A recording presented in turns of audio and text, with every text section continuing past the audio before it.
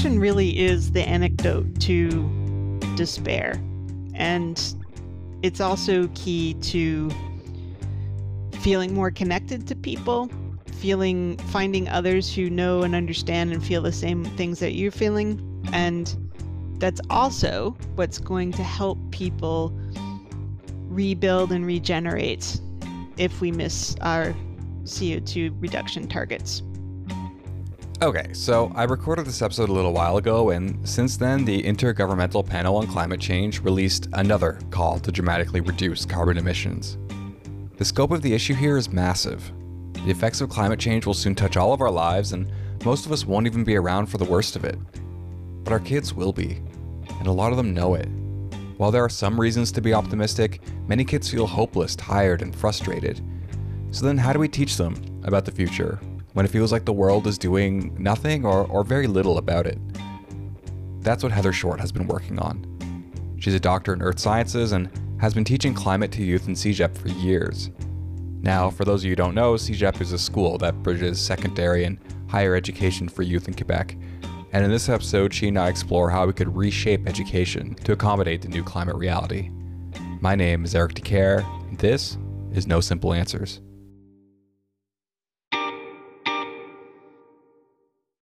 So Heather, thanks for coming on. Thanks for having me, Eric. I start off with this question with all of my guests. I'm just wondering, how are you doing? Actually, I can't complain, really. I love winter, and I don't mind lockdown at all. So it's all good. Okay, well, that's good to hear. I'm glad. Yeah, I've been feeling a bit cooped up. I'm actually looking forward to the summertime, but that's good to hear. So okay, I mean, we have a lot to get into. Like I wanted to talk to you about climate education and how we can teach it in a way that is ethical and that we can try to protect kids' mental health. And like, I don't know, you made some waves recently when you left your job at John Abbott College. So I'm just wondering if you could just tell us a little bit about your time there and why you left. So I've been teaching since graduate school, really. So I've been teaching for nearly 25 years. And a lot of that was just teaching introductory geology courses, which I think still have a lot to contribute to our present situation because the deep time aspect provides us with a really good perspective on human existence on the planet. So that's fun. But since I started working at John Abbott about 15 years ago, after I finished my PhD, I really started concentrating on the climate crisis. And at that point, it wasn't being called an emergency yet because it still seemed like we had plenty of time to deal with it. So the science of the climate crisis is actually really interesting.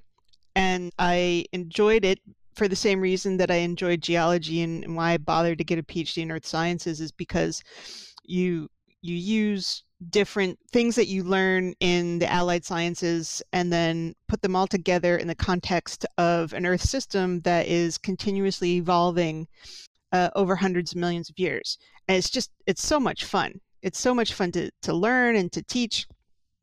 And I really enjoyed it for many, many years. However, as time went on, those deadlines for doing something about the climate crisis that I kept teaching my students about, got closer and closer and closer. And I didn't really see the concomitant societal political response that was necessary to avert these huge changes in our climate system that my students were learning about. So for me, the way I remedied that was I added more and more what to do about it to my climate science courses. So the students were getting climate education on the science and the really interesting, fun stuff. And then also I was adding in every year a little bit more to, all right, so what do we do about it? And eventually I looked up climate psychology because I was really interested in why people didn't react to the information that I was giving them the way that I thought that they should react, which is jump up out of your chair and say, oh my God, I got to change everything. So I added into my courses a whole unit on climate psychology and how do humans react to really upsetting news, to really disturbing truths. And that explained a lot, and it really informed my approach to how to teach these students about these really scary scientific truths. And that worked for a few years. But then the last couple of years before I finally resigned, I noticed that even that wasn't working anymore. Even going through why humans are reacting this way, why are we not rising to the challenge of all of humanity, basically, and then offering real concrete sort of actions to do that. I noticed my students just either were fatigued, just totally tired of hearing about this, really worried. They felt hopeless. They felt helpless, really, because when you're 20, 21 years old, you're just starting your life. You're like, you don't, you're looking to other people around you to sort of guide you into, okay, how are you going to be an adult? How are you going to live the rest of your life? And I think what happened was that the students really understood, I would say, in the last 2 or 3 years, that what they were being prepared for in their education as it stands right now was not preparing them for what they thought it was going to prepare them for, what they've been told reality is and what the future is going to be like. So that's hard to reconcile, especially if you're a young person. Yeah, it's the class that you were the class that you were teaching. It wasn't meant to be focused on climate change in particular. It was a science course. Is that right? So I actually developed this course myself, and fortunately I had the latitude to do that. And ironically, the reason that was because there are no climate change courses required within the CEGEP system. Zero, not even for science majors. So I was in the department of geoscience, and I was allowed to, because this course was not required. It was just a course that people could elect to take, and people did it. It filled up every semester. So there was a clear demand. But yeah, ironically, I was able to develop this course because I had absolutely no restrictions on trying to meet certain competencies dictated by the Ministry of Education. Right. And was it a required course? Is this something that kids could just choose to join if they were interested? No, it was a science. I did a science option course for many, many years called Earth System Science. And it doesn't even sound like it's a climate course, but that's what it was about. And that was only available to science stream CEGEP students.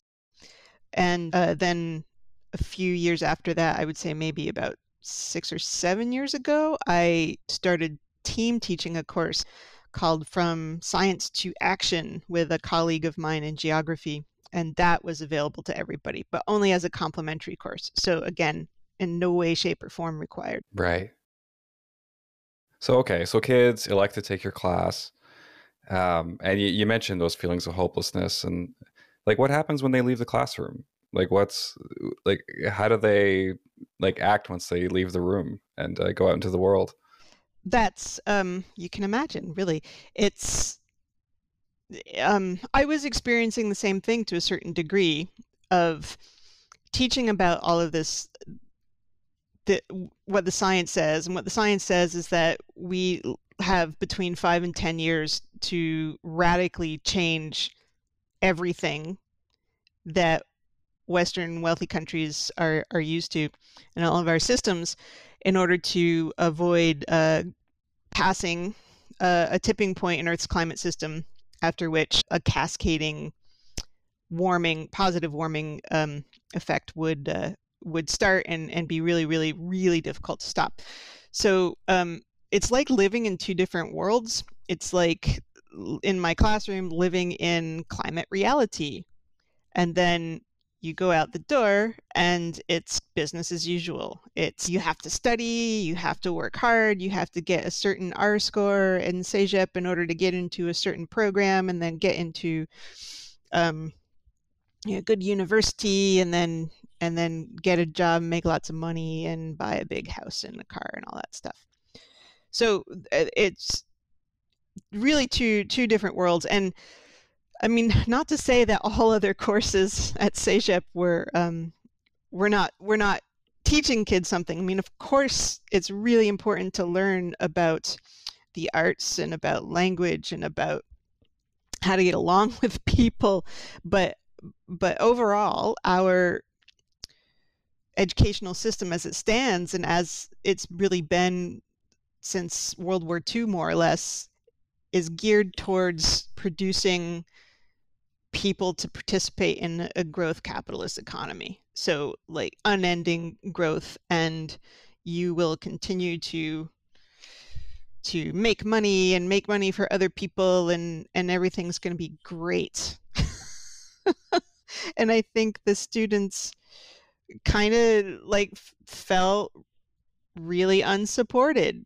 I did my best to support them in my classroom. I had many times before students say, well, it's hopeless. We're not gonna do this, are we? And I would always counter that with like, well, humans are really amazing, and yes, we've done all of these awful things, but then yes, we also have this amazing capacity to pull together and to come up with remedies, and it is possible. And I would use things like slavery used to be thought of as normal in North America, or it used to be considered normal for women not to vote because their brains were smaller or something like that. So, and that would help a little bit. But like I said, in the last couple of years, something had changed, and the students just didn't buy it. They didn't buy it that the adults in their lives, the ones who had agency to actually try to change this system in their future, would do so in time.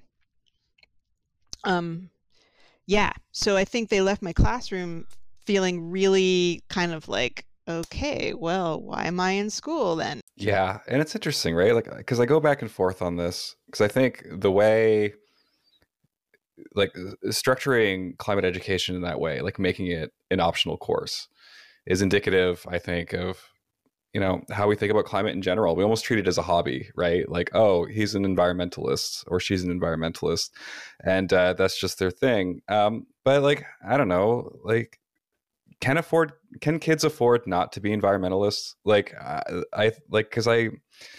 because those other interests matter. Like, there's other jobs that kids can do. There's other things that people can do to be helpful and to contribute. So I'm just curious what your take is on that. Well, it's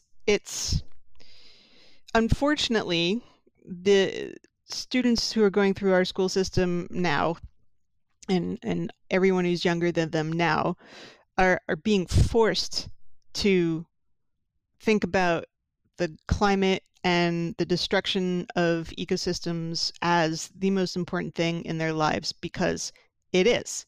And they didn't choose that, right? They didn't. It's not their fault being born into the system.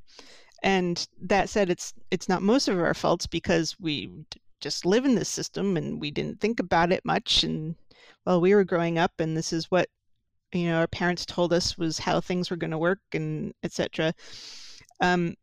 And I think it's really important to have a fair amount of what I like to call practical compassion for people who think, well, I don't want to make this the center of my life. I don't want to have to, go to demonstrations and be politically active and all that, because it's not fair.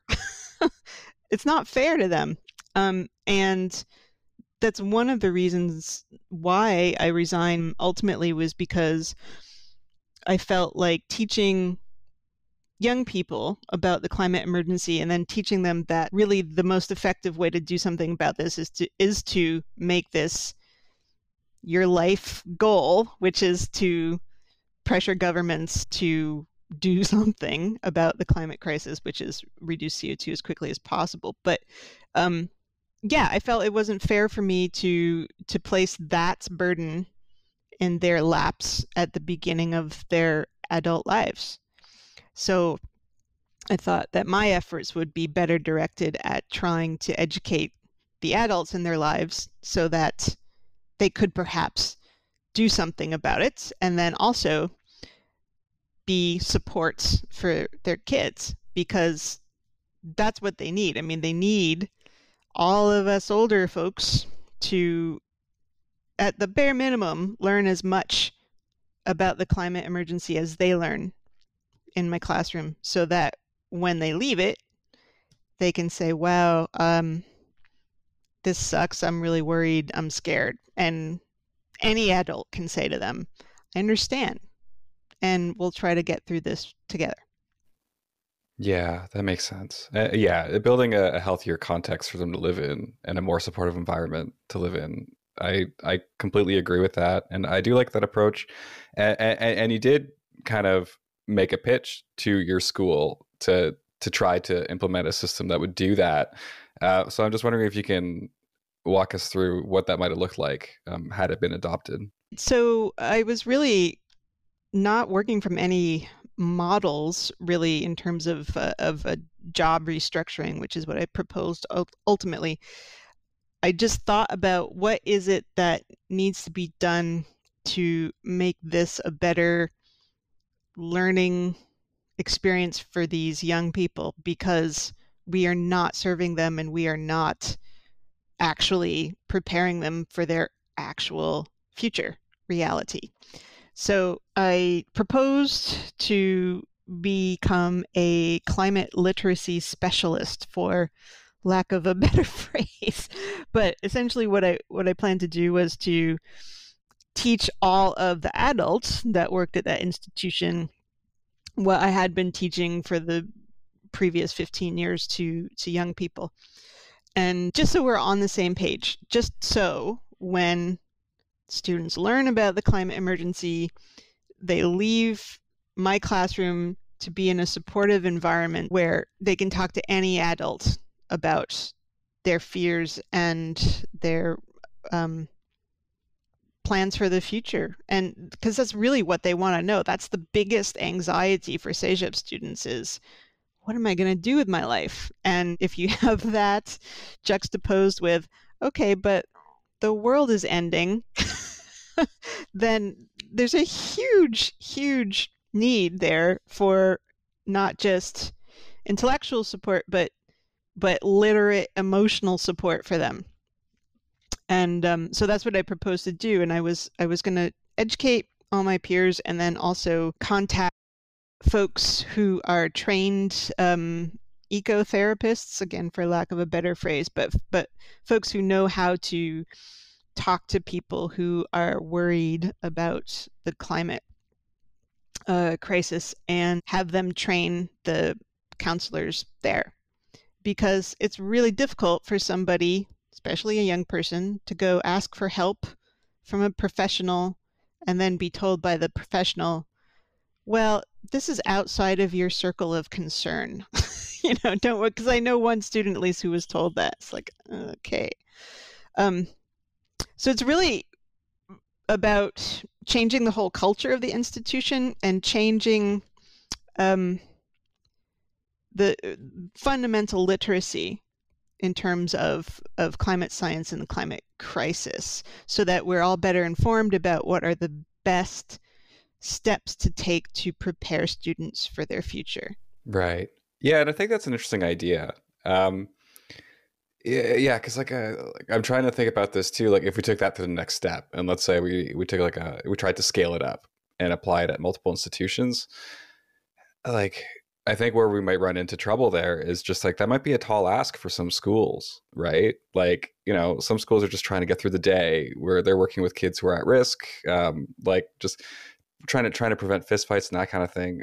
So I'm just wondering if there's a way to implement this kind of thing in the way that's equitable, that would be able to have that maximum amount of impact across the board. It's funny that you should say a tall ask, because it's exactly what my administrators said to me about my proposal. And really, my response was, this is the biggest existential crisis facing all living things on the planet. Of course, it's a tall ask, and this is just minor. So I think we have to keep that in perspective. But I agree, and I have that experience of being in a teaching institution, and yeah, you barely have the time to get everything done that you need to get done. So I totally understand that. And so it's really the institutions themselves need to change fundamentally, but perhaps that's a topic for another day, because that's really starting to dream. Let's dream. I'm good at dreaming. No, okay. So the way that I had envisioned doing this just at John Abbott was to use PED days. All schools have PED days, and not all teachers find them useful. So, like, for example, we would have PED days about... Sorry, what's a PED day? What is that for people that don't know? A PED day, it's a pedagogical day. Yeah, so it's a day where you're required to be at the school, but there's no classes. And I know that those exist all the way down through high school and elementary. So these are opportunities, and we have at least one every semester, sometimes more, where everyone's supposed to be there at their jobs, and most people just, work, prepare for classes, or do marking or whatever. But there is a precedent for using those days as like training days.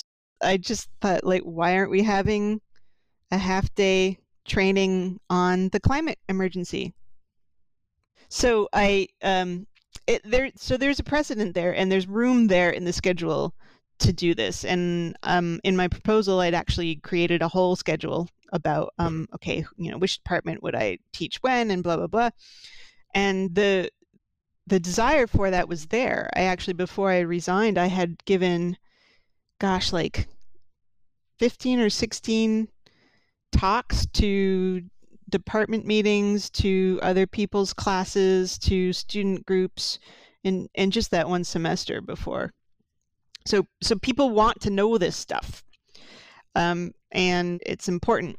So the way that it could be done at other institutions is, again, at PED days, or pedagogical days, for teachers, so that they're paid for their time to be there. But you could also do it with like asynchronous training over the internet, right? So I'm actually right now developing a course on climate literacy with Sterling College in Vermont, aimed to do just that. So it's going to be asynchronous 14-ish modules about climate basics, how does this make you feel, and then here's what we got to do. So those would be an easy way to get this information out to more people, although, of course, teaching in person is more effective and more fun. So it can be done, but I also think that we need to have a public information campaign. We need to have a general education of the general public, because there's way too much misinformation out there, and students are influenced by it as well. But I'd even run into colleagues in other departments who were climate delayers, or not full-on deniers, but delayers, and students would listen to them. So we really need to have sort of a countrywide competencies for understanding climate basics and where we are, and we're not even close to that. What would be included in that? Like, what would you include in that kind of program, or that, like, what are the key things that you would want people to know? So I think there's a couple key points that people really need to understand and take home and think about carefully. One is that the climate's changing very rapidly right now, faster than it has in geologic history, as far as we can tell, and that it is absolutely due to human activity. So human burning of fossil fuels, but also the removal of what we call carbon sinks. So natural areas like forests and wetlands and even the oceans that absorb CO2 from the atmosphere or take it in from the atmosphere and keep it there. So we're sort of hitting it at both ends. And the other thing that's important to know about that is that it is not really the fault of a collective we. It's not all humans on the planet who are responsible for this. It's actually really a very few wealthy countries that are responsible for the majority of this CO2 emissions. And the other thing is that we didn't really know about this until about 30 years ago, really in the political mind. So that I think it's really important to, it's okay to be angry about it, but it's also important to look at this through a practical lens. What do we need to do to treat this, to address this? And one of the fundamental things that we need to do is to acknowledge that it is the blind accumulation of wealth through extraction of fossil fuels and burning them to produce goods that people don't need for decades. And this is the fundamental problem. So in order to fundamentally fix, or not, I hate the word solve, but to address the climate issue, to the climate emergency, we've waited far too long to do anything incremental about it. We should have started that 30 years ago, minimum. We must now go into emergency mode and get off of fossil fuels as soon as possible, because we have no time to waste. And this is literally, we're literally talking about giving up luxuries and conveniences that we're used to in wealthy nations so that our children and grandchildren can actually have a place to live. It's I know that sounds melodramatic, but that is literally what we're talking about. So and I think part of the problem with communicating this is that it is so dire that the easiest thing and everyone's first reaction is, that can't be right. Of course not. That can't be right, because it is so out there from our everyday experiences that of course the first reaction is disbelief. But we need to get that message out there, and we need to not only get that message out, but also explain to people how we've arrived at these conclusions, and explain to people how science works, because there's this huge amount of misinformation out there. There's a huge amount of sort of wishful thinking, people not wanting to believe what the science says because it's too scary.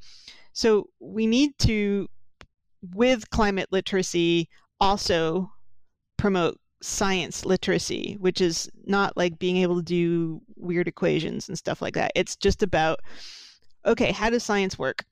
And it works through a consensus building of folks who spend their whole lives studying this stuff. So there's no corporations involved, there's no conspiracy theories. The climate science is done by thousands of people from different cultures all over the world who reach a consensus through doing studies and publishing papers through this rigorous peer review process. So of course there's going to be some difficulties in that, because it's all run by humans and humans make mistakes.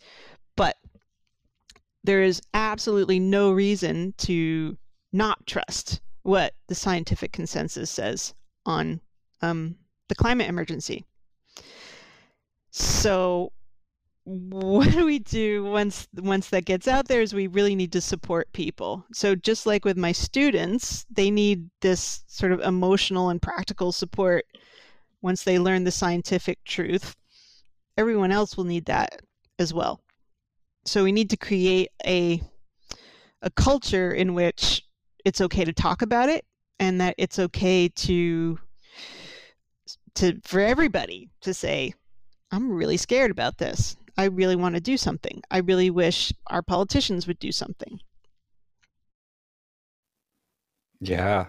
Yeah, I mean, I think in some ways we are there. Like, I think people are talking about it more, but like, yeah, I think there's room for more discussion on that. And like, man, I would love to get in the weeds on like potential climate solutions. Like, I think, yeah, like the workings of capitalism can be questioned, and there's a lot to criticize there. I'm not entirely convinced that we can abandon an entire way of organizing a society to, to meet these needs. But I mean, that's a topic for another episode. It's a big ask. I mean, yeah, exactly. So just trying to keep things practical. It's a little bit, it's hard to see the way forward. I agree with you there. But coming back to that topic of mental health, like there's a term for it, right? Eco-anxiety is becoming a thing. So like the APA, the American Psychological Association, kind of acknowledged that it was an increasing issue. The Scientific American put out a piece kind of saying that it's a big deal. In the UK, half of youth therapists said their clients were dealing with some kind of eco-anxiety. And in the US, I mean, this was in 2016, but more than half said that therapists said their clients were experiencing some kind of eco-anxiety. How much of this is we need to rethink our programs to better support kids' mental health and reactions to the climate crisis? And how much of it is that we just need better mental health supports, just like all the way through? And would that be like a sufficient way to think about the problem? In terms of schooling, the main problem that I see is that we're trying to do our best with what we've got, right?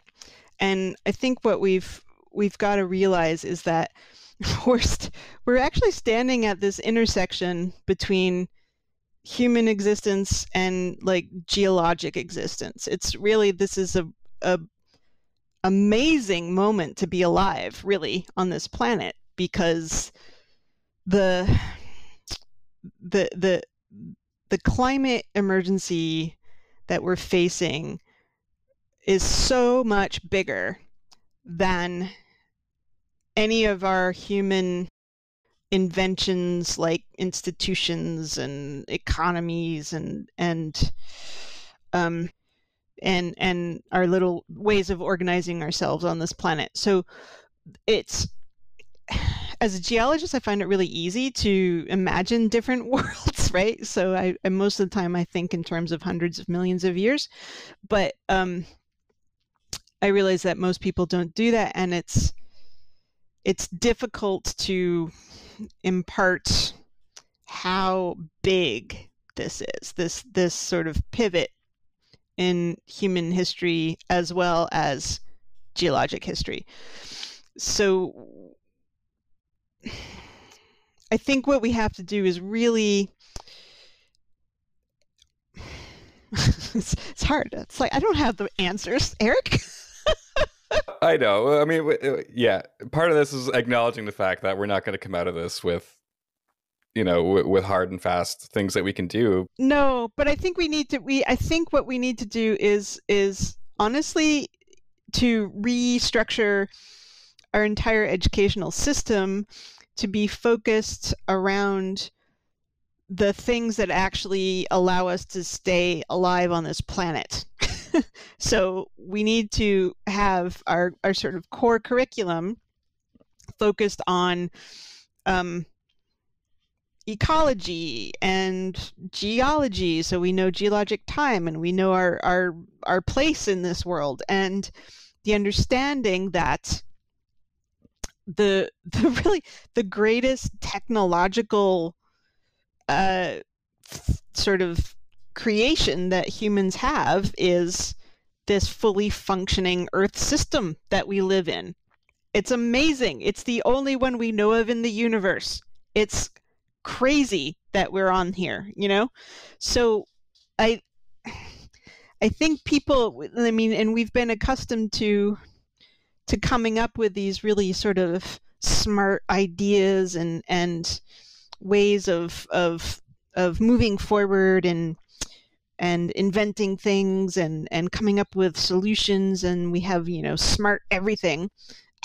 And really, I think we just need to sort of take a step back and look at what we actually have and appreciate that and think, wow, this is going to be really hard to replace. That didn't answer your question at all, did it? No, but it's I think a challenge with thinking about this stuff is that, yeah, in some cases it does require questioning some of the base assumptions of how we do things. And like the education system is just at the core of how we organize society. So it's like, for a problem as big as this, I think it deserves a bit of time, to think about. Absolutely. Like what that could look like if we wanted to create a system that supports the goals of survival. Like that's what we're talking about here. It is. So I hear you, and like I don't and I sympathize with like the difficulty of it, because I'll run myself in circles also, just being like, what the heck do we do? Like I don't see it. But anyways, so I'm trying to be conscious of time too. So I think of the last question that I want to leave you with is just for any parents who might be listening, like if they're wrestling with ways on how they can talk to their kids about climate and the climate crisis, what would be your advice to them? Well, little kids would be hard. I wouldn't actually suggest talking to small children about it yet, unless they ask. But for young adults, I think what's really most important is to listen to them, to listen to what they have to say about it and listen to their feelings about it, because as young people, as teenagers and young adults, they already feel like they have no agency. They already feel like that no one's listening to them and no one's thinking about them and their futures in this climate crisis. So I think really the most important thing to do is to just say, hey, how you feeling about this? And acknowledge how they're feeling and share with them how you might be feeling. It's totally okay to not have the answers here, and it's also totally okay for you yourself as an adult to be scared and worried and flustered and not know what to do. The key, I think, there is also to say, we're going to try to figure this out together. We're going to maybe, go to a demonstration or join a local group or start talking to other people about the climate crisis until we reach sort of a social tipping point where everybody's talking about it and then motivated to be involved. Action really is the antidote to despair. And it's also key to feeling more connected to people, finding others who know and understand and feel the same things that you're feeling. And that's also what's going to help people rebuild and regenerate if we miss our CO2 reduction targets. So really focusing on building community through understanding and mutual aid. Absolutely. I think we could all use a lot more connection right now. Well, thank you. Thank you so much for coming on. You're welcome. Hey, thanks for listening. And thank you to Heather for coming on. If you want to get in touch, I'm on Twitter at Eric_Decaire, or you can find me on email at eric@nsapod.show. And if you like what you heard, don't forget to subscribe so you don't miss future episodes. And if you feel like it, leave a review and a rating.